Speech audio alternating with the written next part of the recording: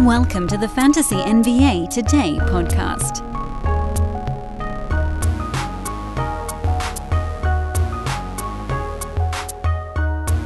Folks, I'm getting there.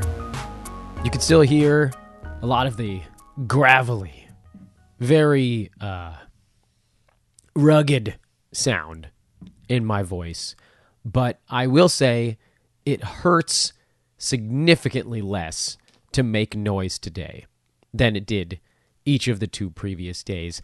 I don't have particularly high hopes for the remaining two shows this week that I'm going to get back to actual vocal strength, but we're inching in the right direction. I really did myself in on this one.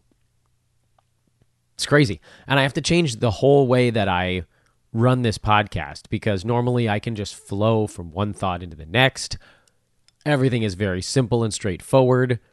And now I have to focus hard on pausing, breathing. I need air to make all the noises I'm creating right now. This is rough, man. This is a rough week for old Danny boy. I actually feel relatively good, but it's very difficult to get actual thoughts across to children when you can't make noises that are louder than their baseline volume. Kids are extremely loud. Anywho, welcome to the show. It's Fantasy NBA Today. It's Wednesday's edition. It will, like the previous couple of episodes, be a little bit on the shorter side. We have a relatively short card to go over, a couple of interesting things that did shake out during it. We will keep promo to a bare minimum again, and I'm just going to get through this week with the information that I want to make sure I get out to all of you guys, and then I'll continue to point you to social media at Dan Besbris, DanBesbris, where we will do a lot of additional work. Yesterday, we even managed to sneak in a Q&A session on Twitter. I want to try to do that anytime I can. I don't know what the rest of this week's going to hold, but that was fun. And thank you to everybody that's been rating and reviewing the podcast. I know some of you guys that I was able to speak to individually about it have been so cool about subscribing and checking out the show. And I hope some of you are listening.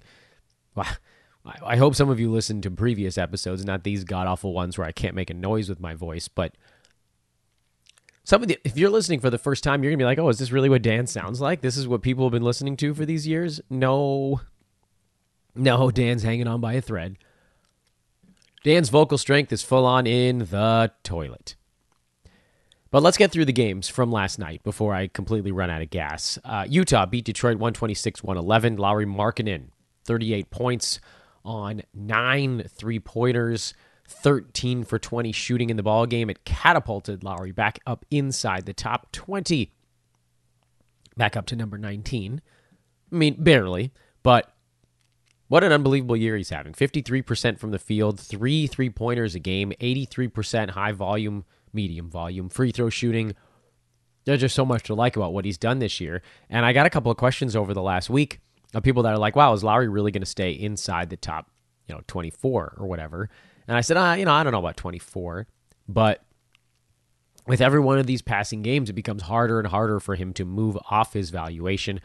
I feel pretty comfortable dropping him inside the top 36, first 3 rounds. It would take a pretty stark drop-off for him not to get into that neighborhood at the end of the year, or hang in that neighborhood, I guess we should say. Jared Vanderbilt did what Jared Vanderbilt does. We just spent a bunch of time on him earlier this week with busted voice and all, basically saying, look, this is a guy who explodes about 1 out of every 3 ball games.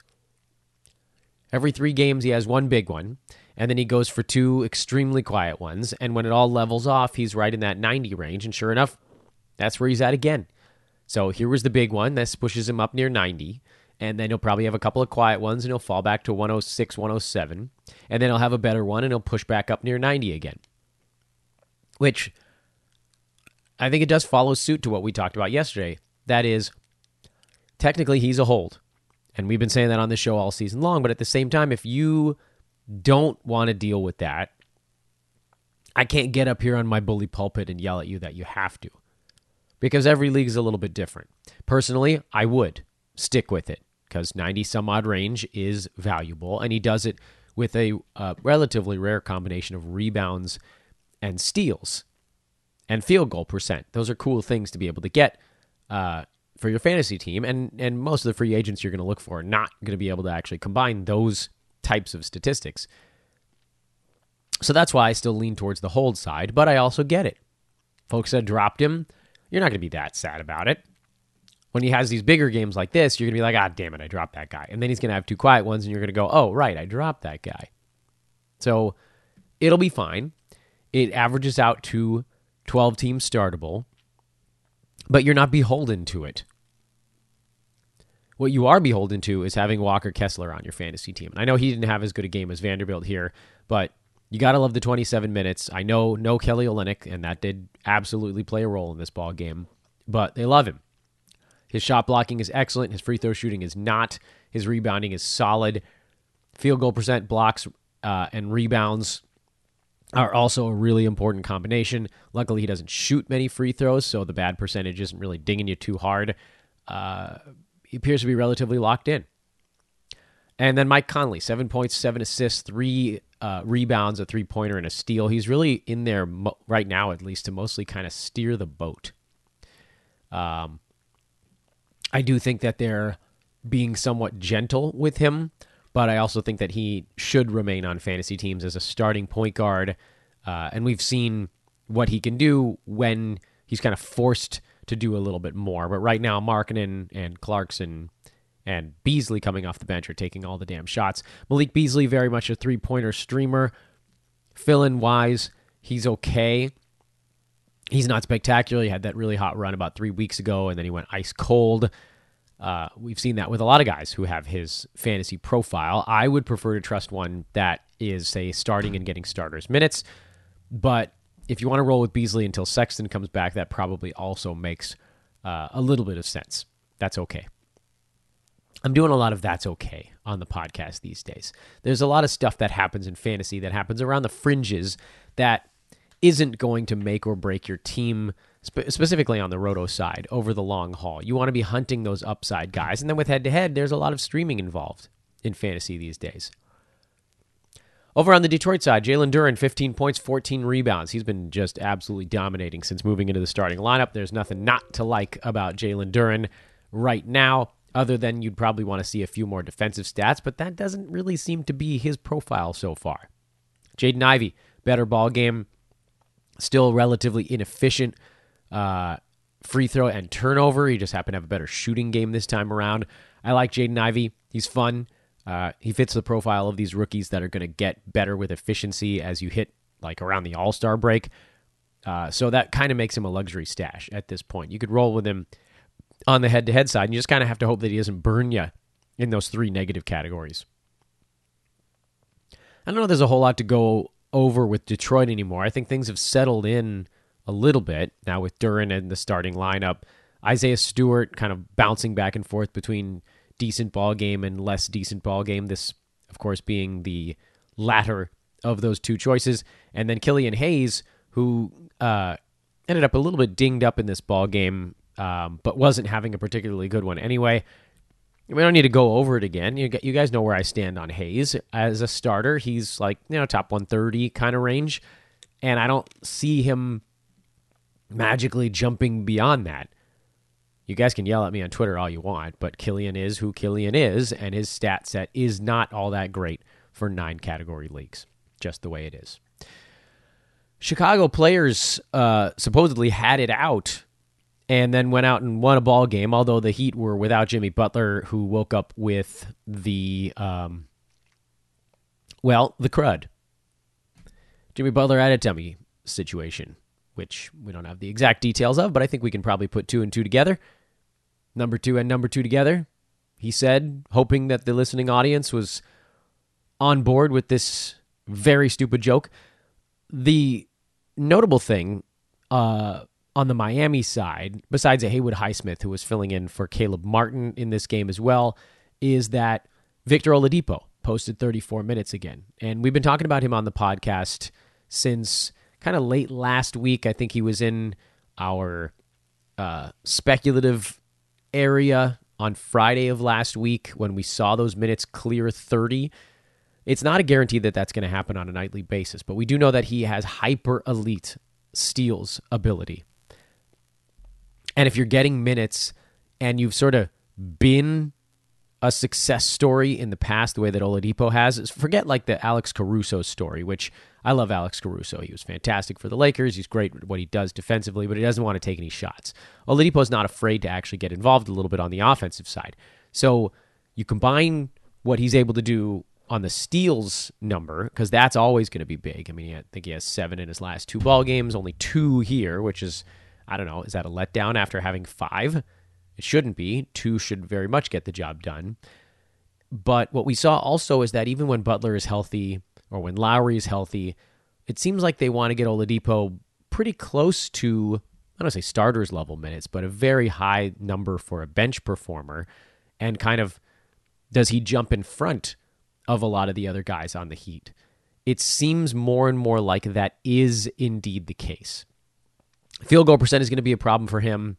I wouldn't worry too much about it. But the hope is that with a little extra usage, that some good free throw shooting, a little bit of scoring, some assists, and a whole bunch of steals, you can kind of overwhelm the negative element. But I think you know, if you didn't do it a couple days ago when we talked about him before, I think you absolutely have to be adding Victor Oladipo right now just to see how this thing shakes out. I think there's at least a 50-50 shot that he becomes a worthwhile Roto Games Cap kind of play.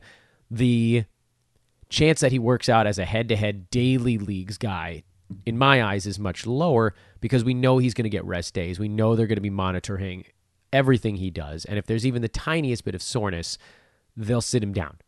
So the missed games, I think, are going to be a real trouble spot for him on the head-to-head side. But with Roto, where you can just sort of play him when he's active, maybe you find something here. Maybe he is an 80 range guy the rest of the season, even if you only get 50, 60% of the games left out of him. So Roto side, he's a definite add. For Chicago, we all were wondering what would be the immediate aftermath of a players only yell fest that apparently happened in the hallway or whatever the report was. And the very first thing we saw is that Zach LaVine passed more, and Nikola Vucevic was far more involved on the offensive side. Now, if you're like me, and you felt like Vooch was going to be an extremely safe pick in the, he was falling to the end of the 3rd, early 4th round this year, this is music to your ears.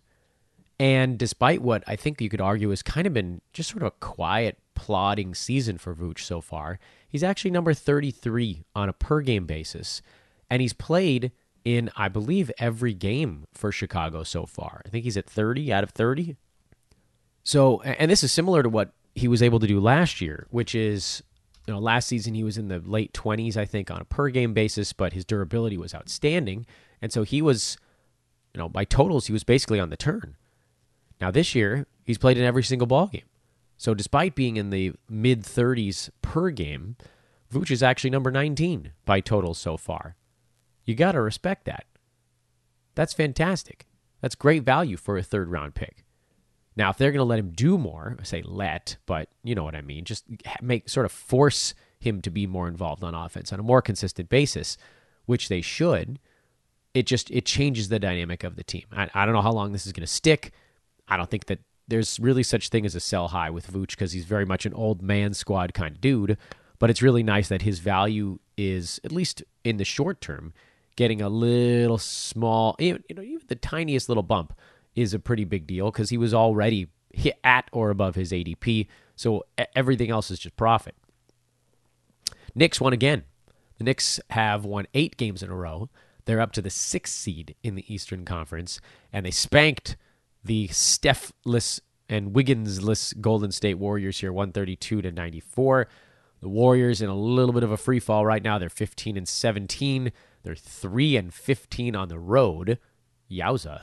And watching a couple of the storylines with the Warriors just to see what would happen here with no Steph and no Wiggins, and then also no Dante DiVincenzo. Moses Moody got the start and didn't really do much with it, and that's fine. That's kind of what we expected. I'm not big into the Jonathan Kuminga streaming train. I think DiVincenzo coming back is the guy I'm willing to take a shot on the games cap side.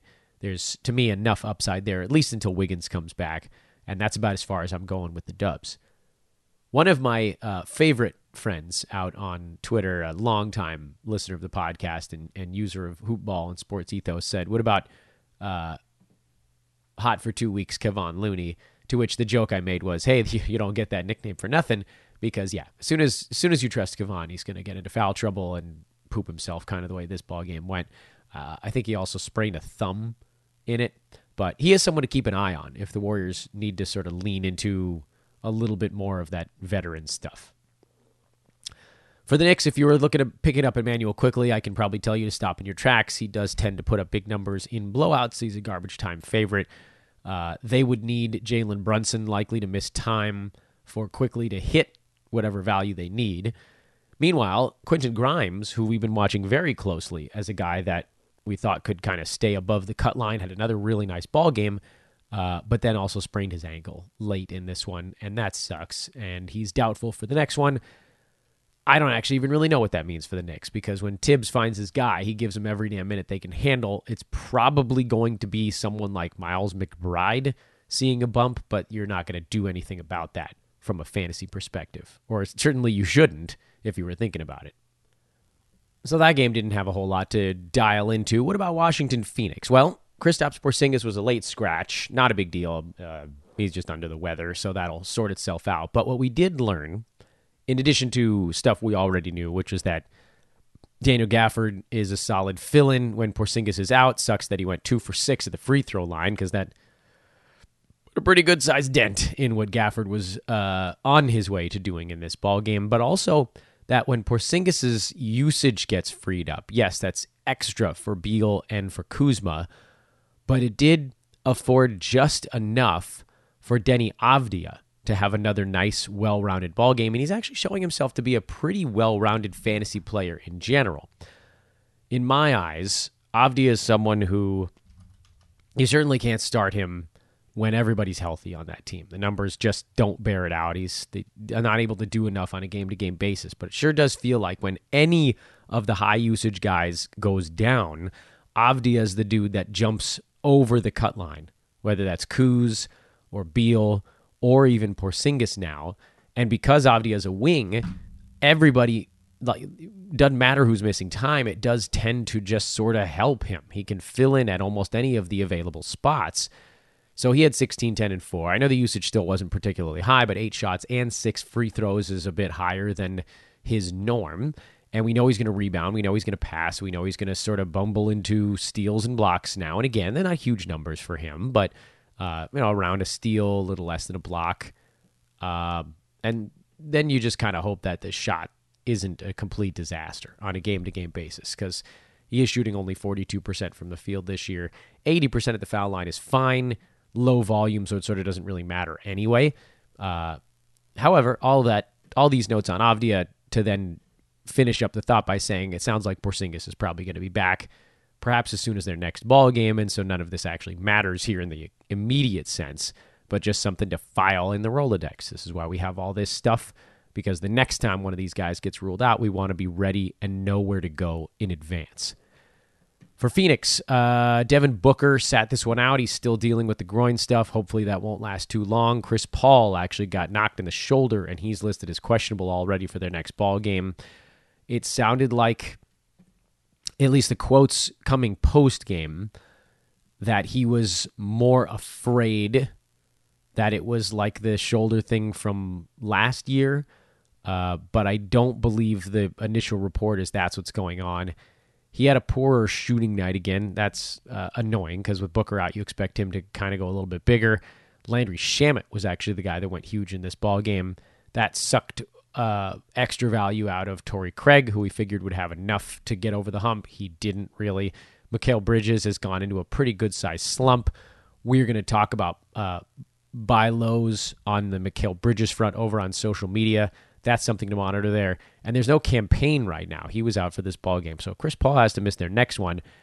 Honest to goodness, I don't even know what the hell they're going to do. It's going to be sort of a point guardless lineup for a Suns team that's they're still 19-13, so it's not like the sky is falling completely, but they've been quite bad on the road. This was a home loss.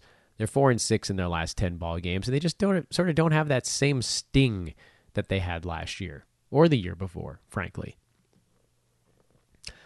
And then Denver, Memphis, Nikola Jokic, he could not follow up his 40-25 game, but he did get a triple-double, quiet triple-double. This is like the least you expect out of Jokic. That's silly and sad, but that's how good he is on offense. He just sort of toys with teams, it seems like. Aaron Gordon turned himself into one of the most efficient scorers in the NBA. Pretty remarkable stuff. He has really impressed me this year in a way I did not expect. So that one's should have been a lot higher on Gordon. Definitely wasn't. Although, in my defense, if I could take a moment to defend myself, the Nuggets haven't really had all of their horses most of this season now. We thought we'd get Jamal Murray ramped up and Michael Porter Jr. would be there, but by the time Murray got ramped up, MPJ was dealing with this heel stuff, and now Murray's out.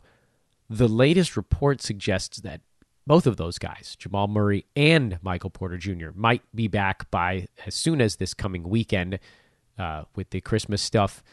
That would dramatically shift the way things look for Denver. Then you're looking at KCP, who's been hot lately. He then loses a couple of shots. Bruce Brown's been hot lately again. He loses not only shots, but also likely his spot in the starting lineup. Christian Braun, I don't know what the hell he's been good for them, but he's not a guy that you had your eye on anyway. And then Bones, who just hasn't been good enough regardless. I don't know what kind of role he could possibly serve once those guys come back. And to those asking, what do you do about it? Do you go buy on Michael Porter Jr. or Jamal Murray? I think if you could, you should. I don't really know what sort of price that would cost you in your fantasy league. You know your fantasy league better than I do. I wouldn't work overly hard to get it done, but it is something that if you're sitting around with nothing to do, that's probably something I would look at. So that's your Tuesday recap. And again, I'm sorry, guys. I just can't do the types of shows I normally do where we take 15-minute tangential discussions. It's just going to have to be a little bit shorter here until I can get myself back to full strength. But it's coming. Little by little, it's coming. The one thing I did want to mention at the end of today's show is the free throw shooting of Shai Gilgeous-Alexander, which we touched on about 2 weeks ago. And I want to touch on it again because it's actually, believe it or not, gotten better. He's at 10.2 foul shots per game, 93.3%. It is, when you compare it to the league, it is the most impactful free throw shooting season basically since Basketball Monster started tracking this stuff. So in the last 20 years, Shai, right now, is having the best impact free throw shooting season. That's pretty crazy. The second best, Kevin Durant, 2009-2010, where his actual foul shooting was kind of significantly lower. He was at 90%, I believe, on about 10 per game, and Shai's at 93%. But the league as a whole was actually not as good at free throw shooting back then compared to the top names right now. So what Shai's doing, it's more impactful, yes, but if he had this season in 2009, he would have almost broken all records for how impactful one player can be in one statistical category. It's pretty crazy. I also think that, by the way, Shai number 2 by totals right now. Kevin Durant number 1, kind of running away with that one. JJJ down to 3.2 blocks per game. Still a pretty amazing number there. That's kind of, he and Brook Lopez, I think, are the two guys right now that have a one category impact that's greater than what Shai is doing in the free throw number. But again, I mean, what we're talking about here with Shai Gilgeous-Alexander is pretty insane, that he and KD from 13 years ago are the top 2 foul shooting seasons in the last 20 years. That's crazy. And then I know everybody's afraid that they're going to shut him down, but all I can say is play Roto. All right, friends, I'm cooked. My voice is cooked again. I'll kind of try to get up enough strength to do the show tomorrow. We'll see how things are looking at that point. I am Dan Vespers. This is Fantasy NBA Today, a Sports Ethos presentation. Thank you, as always, for listening, despite the sound quality right now. give me a follow at Dan Vespers on Twitter. We'll definitely do some stuff over there over the rest of today. And with that, I wish you a lovely rest of your Wednesday. So long, everybody.